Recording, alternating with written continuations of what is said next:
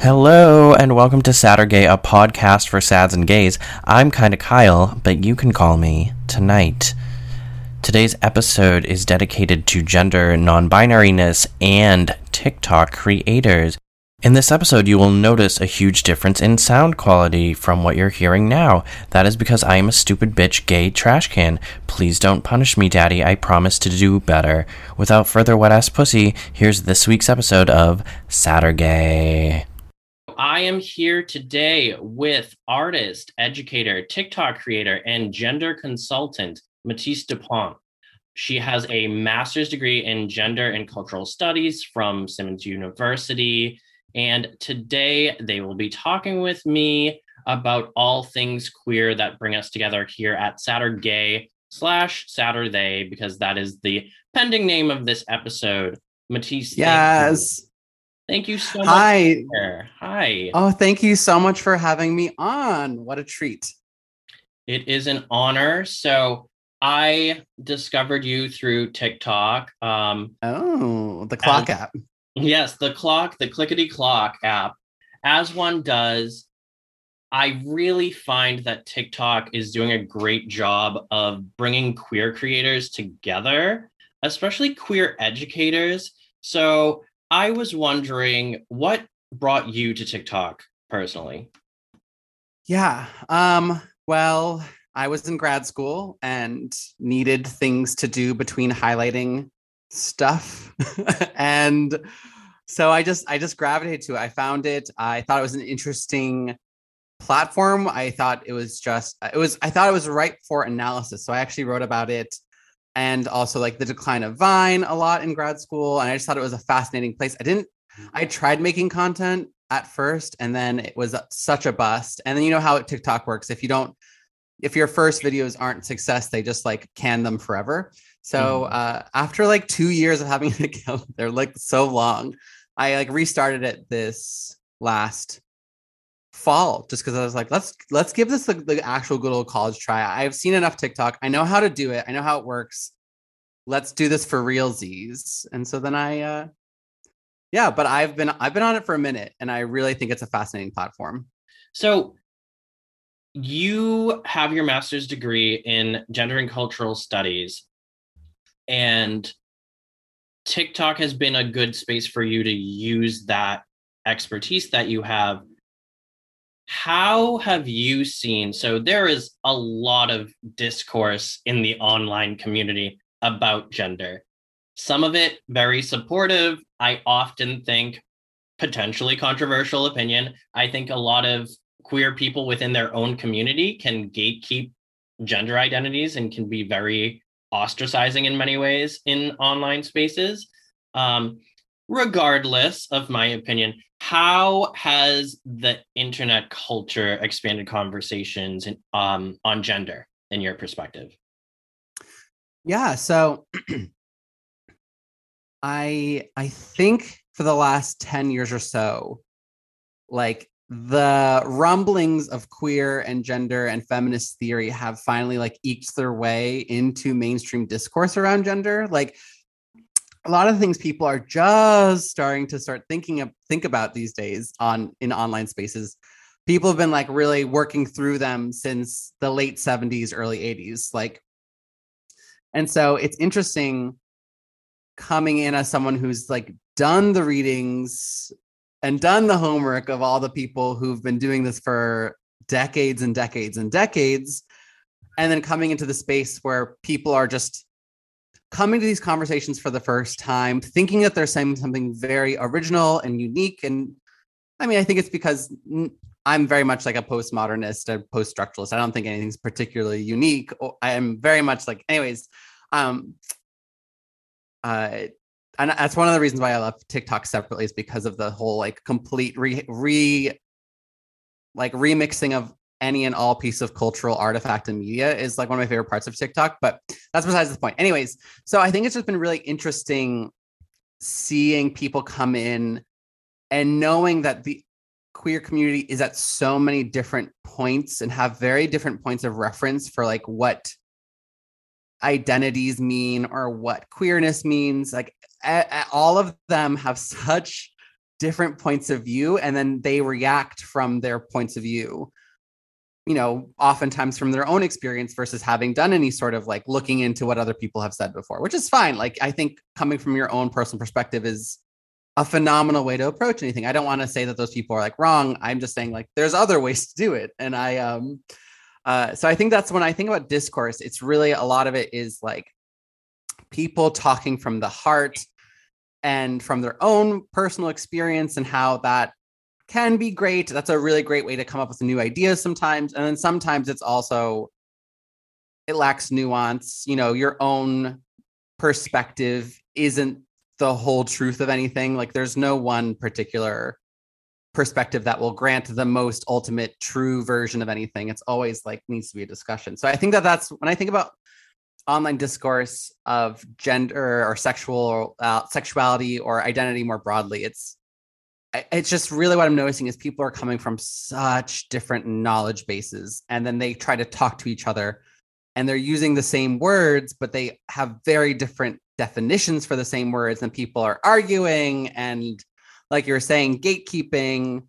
And yeah, it's an interesting place because so many people are coming from so many perspectives, having different like time contingent understandings of concepts. And then it's like, okay, my dad lived in Orlando for a little while, and I would go home to like an undergrad to college to visit. And one of the things about Orlando is no one's from Orlando. Like there are some people who are from Orlando, but like no one's from there. And so the traffic was out of control because no one had the same driving style at all. Like, and the highway was always, every time we went anywhere, there was car crashes because just literally everyone was driving their own regional way. And then there was no one, if you move to Boston, you learn to be aggressive fast when you're driving. Absolutely.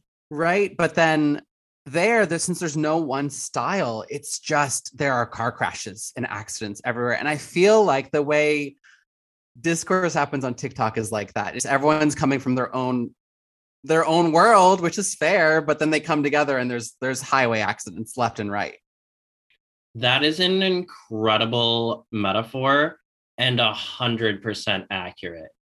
It's really interesting just the way different conversations happen, particularly on TikTok. But if you think of everyone says how like TikTok is, modern. The new Tumblr. Yeah, which I agree, but I also think different too.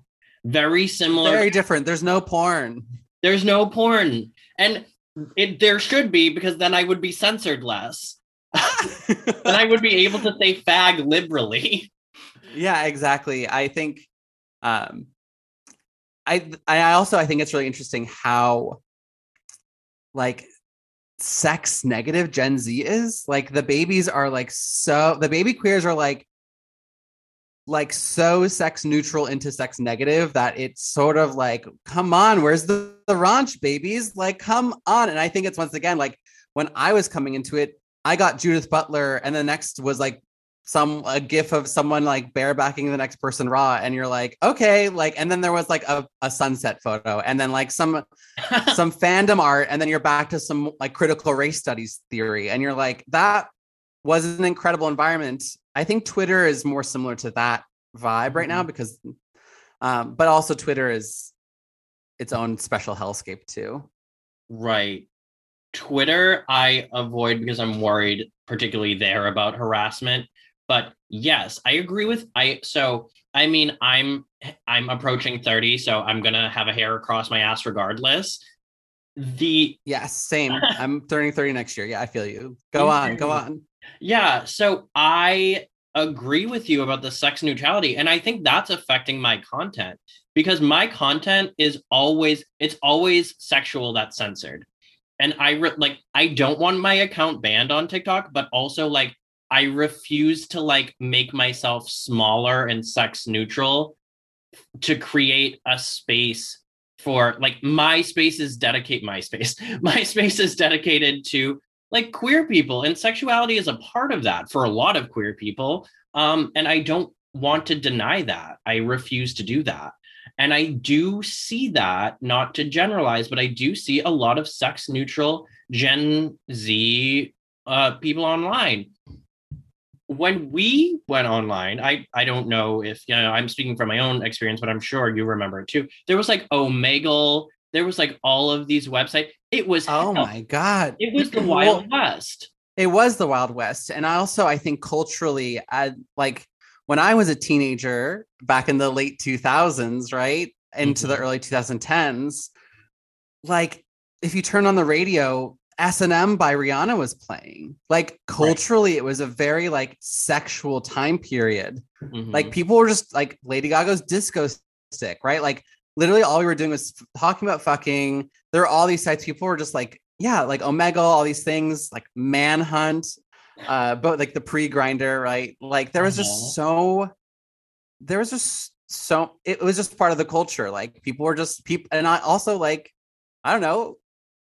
I am like, are the teens fucking? Not that it's my business, but like when I was in high school, everyone was like, there was all the drama of who's fucking who constantly. And I'm like, are they just not doing that? Like, are they not? Like, who knows? Like, it's just like, it's definitely, I think, a different time period. It feels so puritanical, but also so like liberated in like other senses. And it's a real conundrum. Would it be fair to say, based on, because I also, not to make this about me, but it is my podcast, but oh my God. Yeah. To add your voice, go. Yes, thank you. I'm currently in the PhD. I have a background. I'm currently studying queer and feminist aesthetics. So I have a background in women and gender studies too, not solely focused on that. It's more of a literature background. But would you say, or could we potentially say, or ruminate on this idea that Gen Z, or maybe, this current discourse, is more gender positive and gender open and more neutral on sexuality, or still trying to figure out the discourse on sexuality? I think that's true. I think that definitely like there's been a focus on gender, and also people have taken it very seriously. The idea that gender and sexuality are two completely separate, distinct things that have nothing to do with each other, which is like a rhetoric that's like, gender theory 101 that you might learn like on the internet sometimes. But it's just like, it erases the fact that like, why do people do gender presentation? A lot of time it's about attraction and sexuality. Like it's so much more intertwined. And this generation has like rhetorically taken their distinction so seriously that now maybe it's becoming true, which is kind of, there's also an article, I haven't read it, but a friend of mine, everyone out there, if you read it, let me know if I should read it or not. I should get around to it. I should. It's called Everyone is Beautiful and No One is Fucking. And it's about this whole, like, basically like everyone looks gorgeous. There's all the aesthetic. It's like funny because there's like so much nudity and there's like the aesthetics of sex. Like everyone's wearing harnesses and bondage gear and like latex and leather and all these formerly hypersexualized aesthetic components are now like, you're free to like do them as much as you want, but then it's like they're also not sexy anymore. And I'm like, I miss the time when like a harness was a sexy thing, and it can be, but also now it's just like a neutral thing to wear. And I'm like, that's great. And also like, it's something, I mean, maybe I'm just nostalgic, but I think it's fascinating. Yeah, no, I find that a lot too. When you were talking about, the distinctions and the nuances of gender and sexuality, I got chills down my spine because we don't talk about that. We put gender and sexuality in a binary. And as particularly non-binary people, shouldn't we be undoing all binaries? Shouldn't we apply more nuance to the things that we were taught to nuance? I often think that, gender, so a lot of, Gen Z, and I would say millennials too, their queer awakening often came for the privileged few, came from, going to college and taking absolutely, a queer theory course. That's why they say with a lot of people, it's like, what radicalized you? It's like that radicalized particularly white queer people. It did, yeah. And Tumblr. And Tumblr, exactly. Which is why what you do and what Tumblr does is so important. Well, and also, I didn't actually take a queer theory course in undergrad I took one gender studies course in the very end of it. I talked about gender and linguistics. I was a linguistics major. But I got the heavy theory back then on Tumblr. Like we were linked to the PDFs. Like, you know what I mean? TikTok is like, it's all like, it's all discourse, no, like, no nuance, there's no theory. Like it's just regurgitating what they've heard, it feels like. Right. And that's what lacks the nuance, which is why, and I've seen you, and I talk about her all the time. I've seen you use her audio before.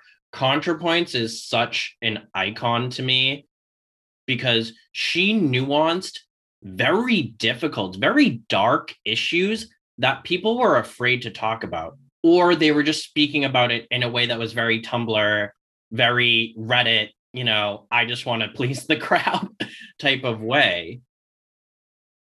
Yeah, I think about her most recent video where she's dressed as like a cat girl Supreme Court judge and does like a breakdown on Nietzsche's notion of like servant and master rhetorics of like justice and morality, which is like, how do you do that? And she's doing a mukbang eating a whole plate full of sushi, or she like tries to, and she like gives up. She's like, fuck this, let's talk about Nietzsche more.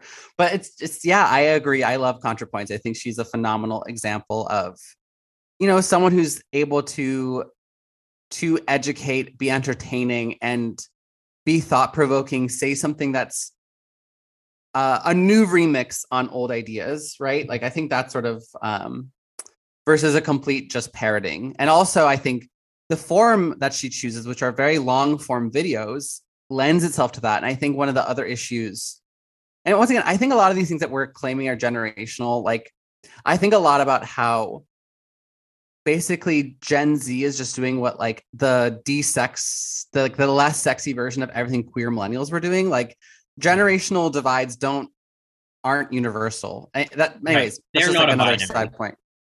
They're not. But yeah, I just think that she's also going to a form where you're able to do it. Whereas if you're trying to fit everything into a 15-second clip, how could you possibly include nuance? Like, I feel like I've developed a skill trying to do that as best as I can, but I falter because it's impossible. It's an impossible task.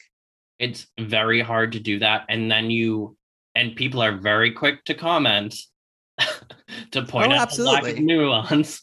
And to stitch. That's why sometimes I don't offer the stitch in my videos, because I'm like, I know the nuance I need to add. I'm not ready for your attack right now. You can comment and we can discuss. Yeah. I've only been like stitched in that sort of way, like once or twice. I don't know if people are like, I feel like I just recently left a job. The Trans Emergency Fund. If you are out there and have some extra money around, donate to the Transgender Emergency Fund. I love them. I was doing social media for them for a while. I left just because I wanted to try new things. But when I was leaving, I did my exit interview, and one thing that my boss was giving me feedback on was sometimes I say things too confidently up front, and then I'm like, and what do you think? And then everyone's too afraid to actually say something. And I feel like I don't get a lot of stitches because of that energy where I like declare something and I'm like, I know about this. I am confident in saying it. And I think a lot of people don't want to fight me. Not that I would fight back, because I'm not actually very combative at all. I just think but the only time I've been stitched like for like criticism was mostly TERFs. Some TERFs have popped in to be really stitchy, but it's okay. It's just a wild ride, isn't it? Right. They're really quick to comment. They're really quick to comment to remind me of the gender that they perceive me as. Love that. Gotta give your haters some credit sometimes.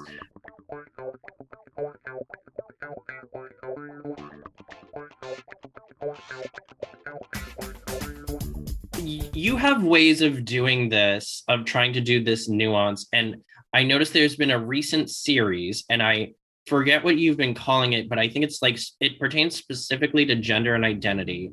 And I had a quote from you, and let me see where this is. It was, Yes, I feel all sorts of ways. This was from a video made, if you don't mind me quoting. Go ahead. I feel all sorts of ways about the identitarian centricness of how we talk about gender and sexuality here in online spaces. You referenced that a little bit earlier, which I loved. Again, chills. Why have that conversation for nuance, and why make that a series? You made that an 8-part series. Yeah, it was more like I actually tried. I had like a 1-minute version where I tried to also make my points, and I ended up, and that was like the first like 5 seconds of that video. Like I made like a full minute trying to like make all my points succinctly and clearly. And at the last minute, I went to go post it. And then I was like, no. And I cut it down to just that one part because I was like, this will get attention, maybe. And if it does, then I can see if there is an audience who would want to hear more about this. Right. And so that's exactly what I did. I waited to see. It did go viral because I looked amazing and I was speaking with a very like sassy tone. Like I knew that it was speaking of, yeah. What? The confidence you were speaking of before, that queer confidence, yeah. Yeah, so I was hoping it would get enough attention for me to get the green light for myself to actually say more. And so I ended up I guess I turned out to be 8 parts just because it wasn't planned to be 8 parts. I just sort of kept talking about them 1 minute at a time, trying to articulate different points and perspectives. Because I also, once again, like 8 minutes is much easier to have nuance than a 3-minute video, right? So, and not that everyone watched all 8 parts. And also a lot of people only watched 1 part and were like, oh my God, how could you say that? And I was like, have you not? Obviously you didn't watch the rest of it. It's fine. You don't have to, but right. Yeah. And so, yeah, I just think that's, it was a fun series to do. I think I just like needed to get things off my chest about, once again, like coming online after I was still online during, but like coming online, reemerging after like getting an education in the subject that people are like, have a lot of personal feelings about and want to talk about all the time. Yeah, it's interesting. It was definitely culture shock coming back. So anyways, that was just me getting things off my chest that I've just been like thinking and having conversations with my actual real life friends. Yeah. Know?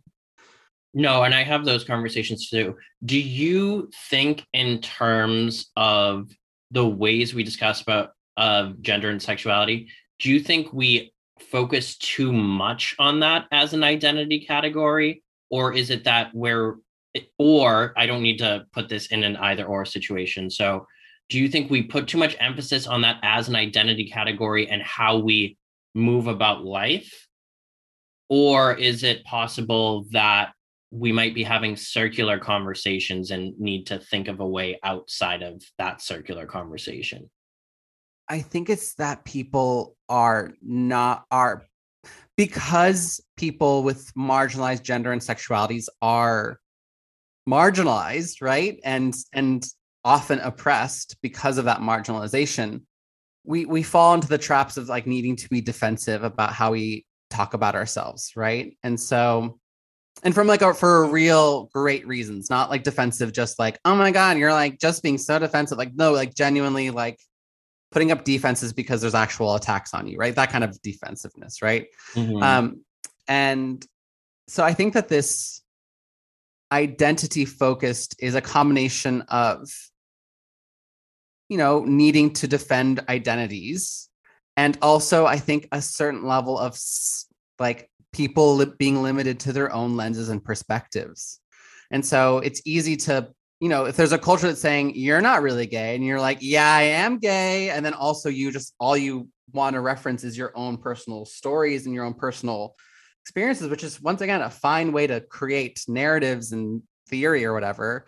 But I think that it's like been a perfect storm, plus with a couple other things, right? With like the history of needing to claim that people are born a particular way because of, I think it's jurisprudence, if I believe is the word for it. It's the fact that our legal system is based in precedents. And Any sort of civil rights movement, it needs to be based on the precedent set by the 60s civil rights movement, which was, that you shouldn't discriminate by race because it's like an immutable quality in a person, which is true about skin tone and like facial features for the most part. And of course you can change things, right? But it's a more solid thing than whether or not you're wearing dresses or whether or not you're putting eyeshadow on. It's like it's different, but then or like who you're fucking, those are like actions, right? Mm-hmm. And those things, but we need to frame them through like the lens of like also like Title IX, right? That's why it was so big that they considered sexuality as part of sex discrimination in that recent, right? Like it's because it's jurisprudence. We need to be all based. I hope I'm using that word correctly. I'm not a legal scholar. I believe you are. Yeah. Okay, good. But like, yeah, it's just like it's based on like the culture that we're in, where like that's legally what's required to fight for rights and be an activist in like, that sort of way. Plus that we're up against a Christian dominant society where there's the belief in that world of like, you've got a soul that's just like this part of you can never change. And also it's really interesting too, how like neuroscience or genetics is sort of like the secular version of the soul, like the way they talk about it. Like they replaced the soul with these other like scientific things. So, but anyways, it's like also in combat against those rhetorics, plus the legal system. It's just like a perfect storm, of course, to be like, and also plus American self-centeredness. It's this perfect storm of being very much centered on like, this is how I understand myself, and like anything else and anyone else can screw off, like, like, which is great. And then also on the other hand, like, gender is not about how you understand yourself. It's what you do. Like same with sexuality. It's partially, it's not that. It of course it's how you understand yourself too, but it's more than that. It's what you do. It's how other people perceive you and interact with you. It's how institutions categorize you. And I think also people don't like thinking about those things because it takes away, it reveals how we have less agency than what we want to have.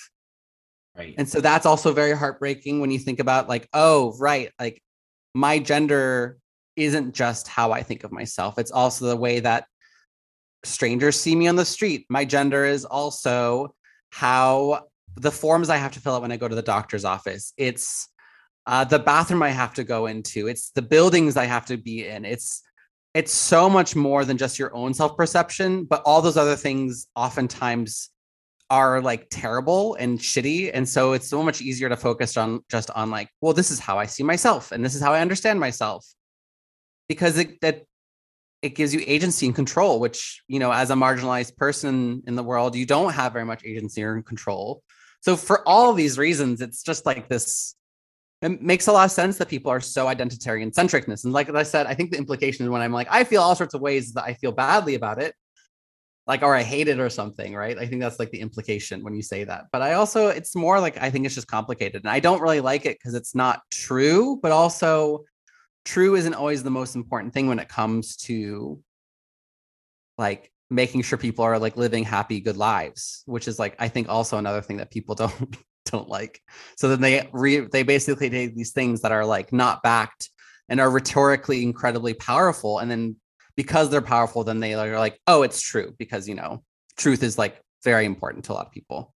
Not that truth isn't, I think truth is an amazing thing to seek, but I also am so lost in post-structural, everything's contextual, to ever be like, I know what the truth is on literally anything personally. But anyways, that was a ramble. What do you think?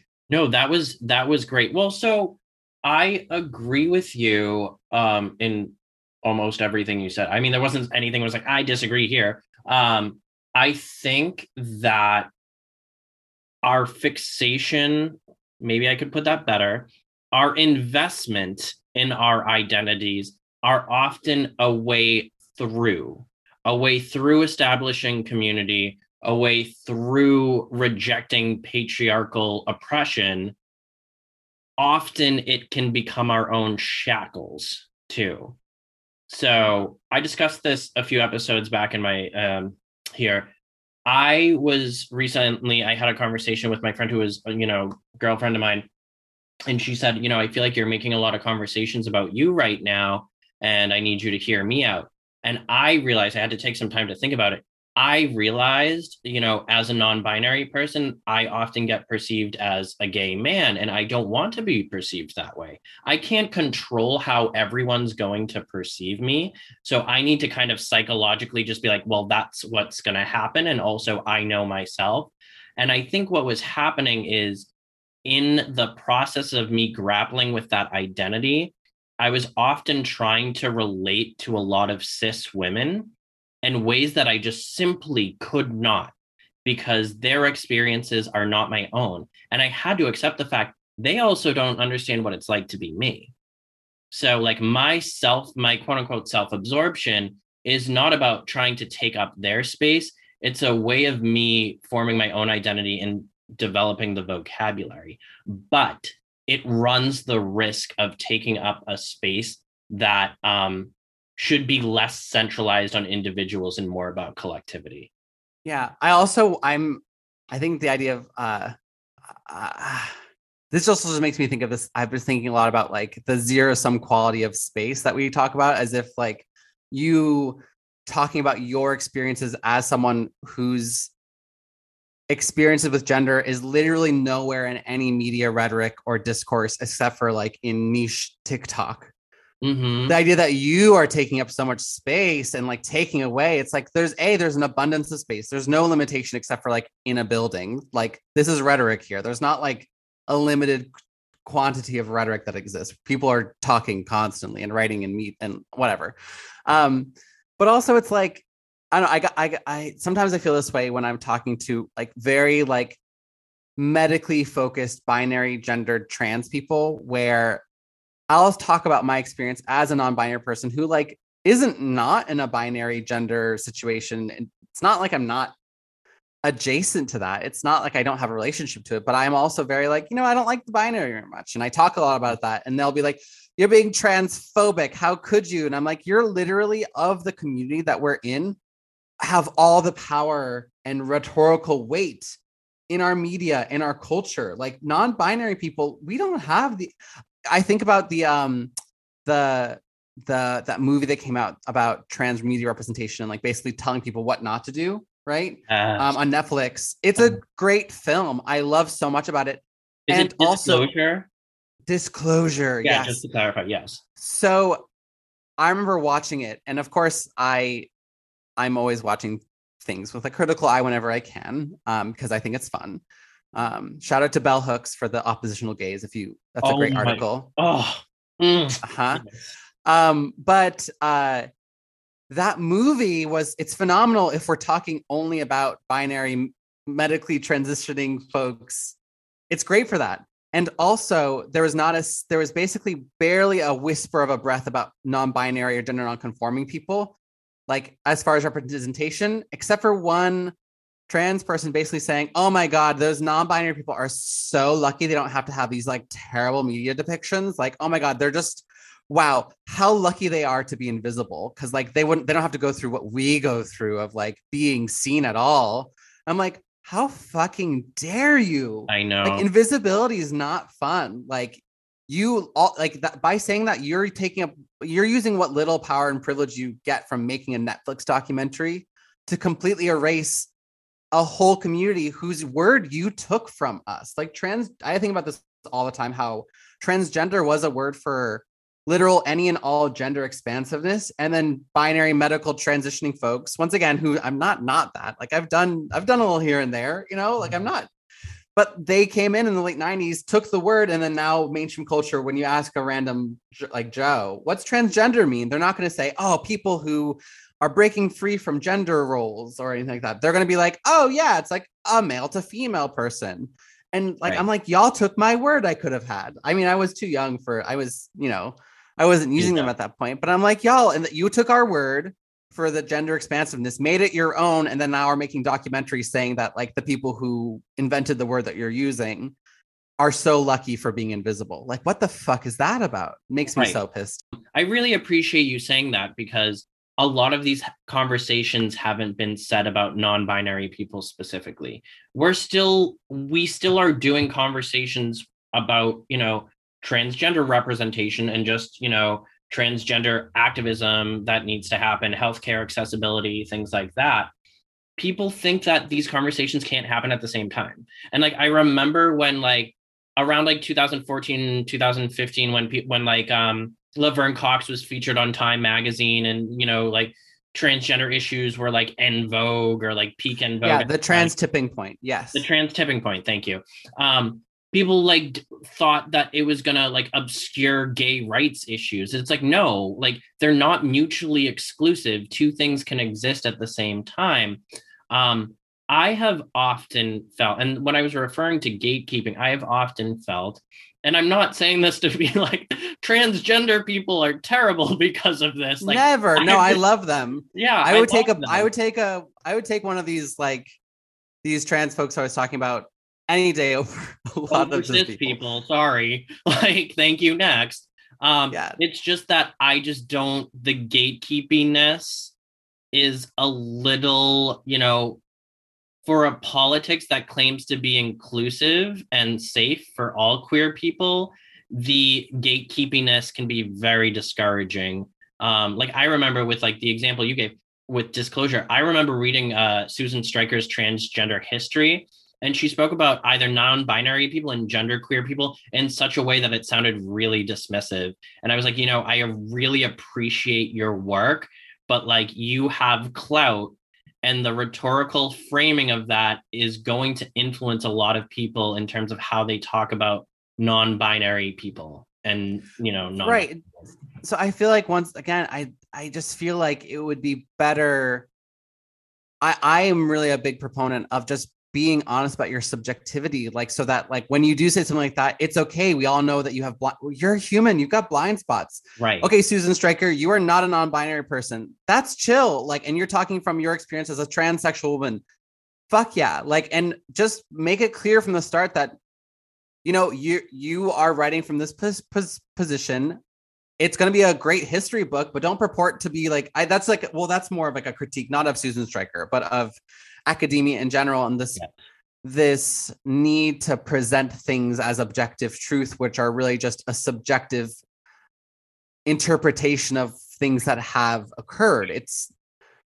That's so why like academic writing is so inaccessible also, because they're trying to frame that as a truth. A lot of it, not all. Hashtag not all academic writing. Well, and also I think that's once again is like, then we're also primed to then be like, Susan Stryker didn't talk about this thing that has nothing to do with her own personal experience. How dare she say it in this way that wasn't like exactly how I wanted to? Like, I mean, once again, I know that feeling that you're talking about, but it's because of the style that we're expected to write in. Mm-hmm. And you're not allowed. So it's so funny because once again, the internet is so replete with personal experience and discourse. And then the world where, you know, some of the most amazing ideas like within like queer and gender studies and that whole world, it's like the lack of personal subjectivity is completely divorced. And that makes that, it's not that one or other is inherently better or worse or more accessible or less accessible. I think sometimes the vocabulary styling of academia is inaccessible because it's just a lot of words, but I don't think the ideas are. Yeah, of course. And like, but I think it's just more like they've been separated for some reason and they're entirely different worlds where like, and I think some people on the internet could do a little bit of less self-centricness in terms of analyzing broader issues and structures, right? But then I also think that academics probably could do with a little bit more clarity about who they are and where they're coming from, you know? Right. Which is why we stand ContraPoints, because she's a nice balance between the two, or often yes, that way. Yeah. I think about one time I was in feminist international relations, and we read this article that was like a critique of feminism and how. And I looked up the author, and I hadn't looked, and it was just like some old curmudgeonly cis guy who had terrible fashion. I was like, I said in the class, like, I refuse to listen to this man say anything about gender when he looks like that. And my professor was like, you can't say that. That's like an ad hominem attack. And I was like, I don't trust anyone who says anything about gender who is doing exactly what they've been told to do, like verbatim, like aesthetically. And once again, it's like, not that aesthetics are the most important thing, but I think that people, you should disclose whether or not you completely conform entirely to cis-normative aesthetics and whether or not that like affects how people trust you or not. Like, do you like, I just think like people should be more self-aware, not necessarily disclose. Disclose is the funny word there.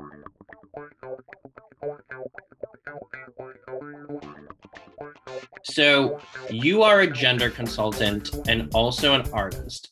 Can you explain what a gender consultant is and also just other works that you do as an artist outside of TikTok? Okay, yes. So being a gender consultant started for me in grad school, where the Museum of Fine Arts Boston hired me to help them with their gender bending fashion exhibition. It was an amazing history exhibition on gender bending fashion. It was great. I came in, helped them with all the wall texts. And from there, it sort of just, I was like, oh, I could do that. I've done it for some places here and there. I also kind of also entails like workshops and trainings and other gender-based projects. So for instance, like I currently have a piece up at the Isabella Stewart Gardner Museum where I was able to do an interpretation, an audio interpretation where I speak about one of Titian's poesies, Diana and Actaeon. So like things like that, as far as like institutional things, you know, the classic DEI workshops about gender and sexuality, you know, giving advice. And then, so that's the institutional sort of side of it. And the other side that I launched sort of my own individual, like one-on-one gender consult service where, you know, people can come in and sort of have a conversation with, you know, a theorist and a historian, someone who's been there and done that, to have like a non-pathologized, no, like non-therapy place to just come and like talk about, you know, I'm thinking about these labels. How would I go about deciding about them? Oh, like I'm thinking about, do I like the word trans? Tell me about the history of it. Or people coming in who are like, I have a trans kid. I have no clue what to do. I have a million questions.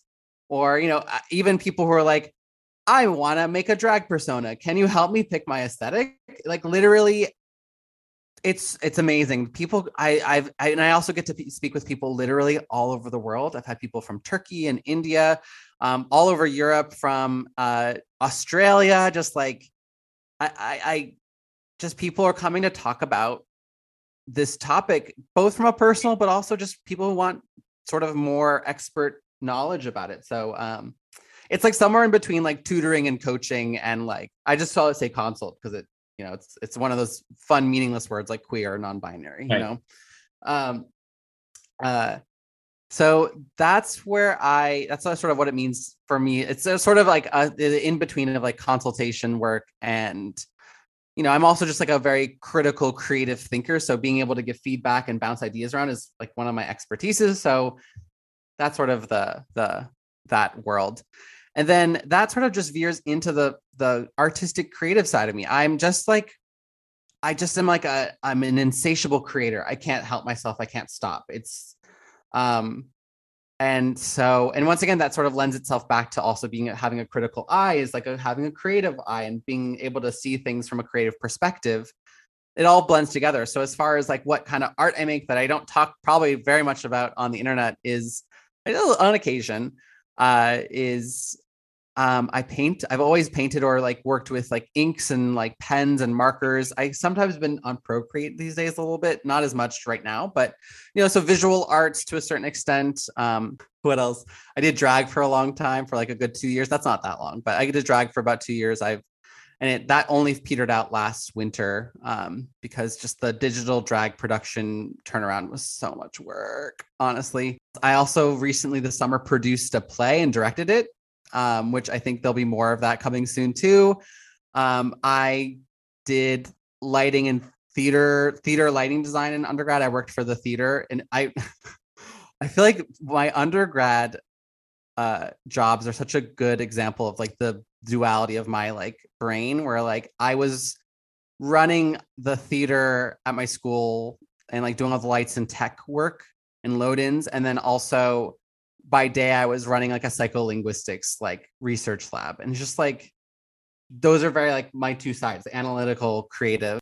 I also think my like social media presence I consider like an art project to a certain extent, not really like pretty like that's kind of, it's like it's not very explicit. I don't really have a particular like thesis behind it, but it's not a thing, I feel like queer people struggle to find a thesis with social media because we're a blend of all things. I'm literally like the idea of just like a jack of all trades is it's me. I'm obsessed with everything. So right. I recently had someone send me a message on my Instagram who follows me on TikTok saying like, "Are you an artist?" And I was like, "Well, I mean, I'm a poet and a PhD student." I'm like, my TikTok is trash comedy, but like I consider it art because I have to think of ideas and I have to execute them via screen. So art is art. So how can our listeners here support you? Yeah. So follow my TikTok, which is Mix Matisse, and my Instagram, which is at matisse.dupont. That's a great way. Like my stuff, share it, all that good stuff. That's one way to support. If you work for an institution and you think that, having someone to come in to talk about, gender in any way, shape, or form, either as like a consultant or as an educator, I am around. Book me, send me an email, hello@matisse.dupont.com. I am very happy to come on in. And then what else? Another thing that you can do is I offer for those individual gender consults, I offer a free wait list because, a lot of people can't afford the time with me basically as like a consultant, right? So I also offer a free wait list. And I put out one of those per week of my own time that I'm donating, but I also, I have a space on my website where you can donate more. So I can basically you can pay for my time so I can donate and give more free sessions more often. So that's another way to support me and also help me support people who need to talk through some stuff, yeah, I think that's it. Yeah. Amazing. This has been incredible. Matisse Dupont, thank you so much. Listeners, thank you so much for listening. Happy Saturday and happy Saturday. Yes, happy Saturday, everyone.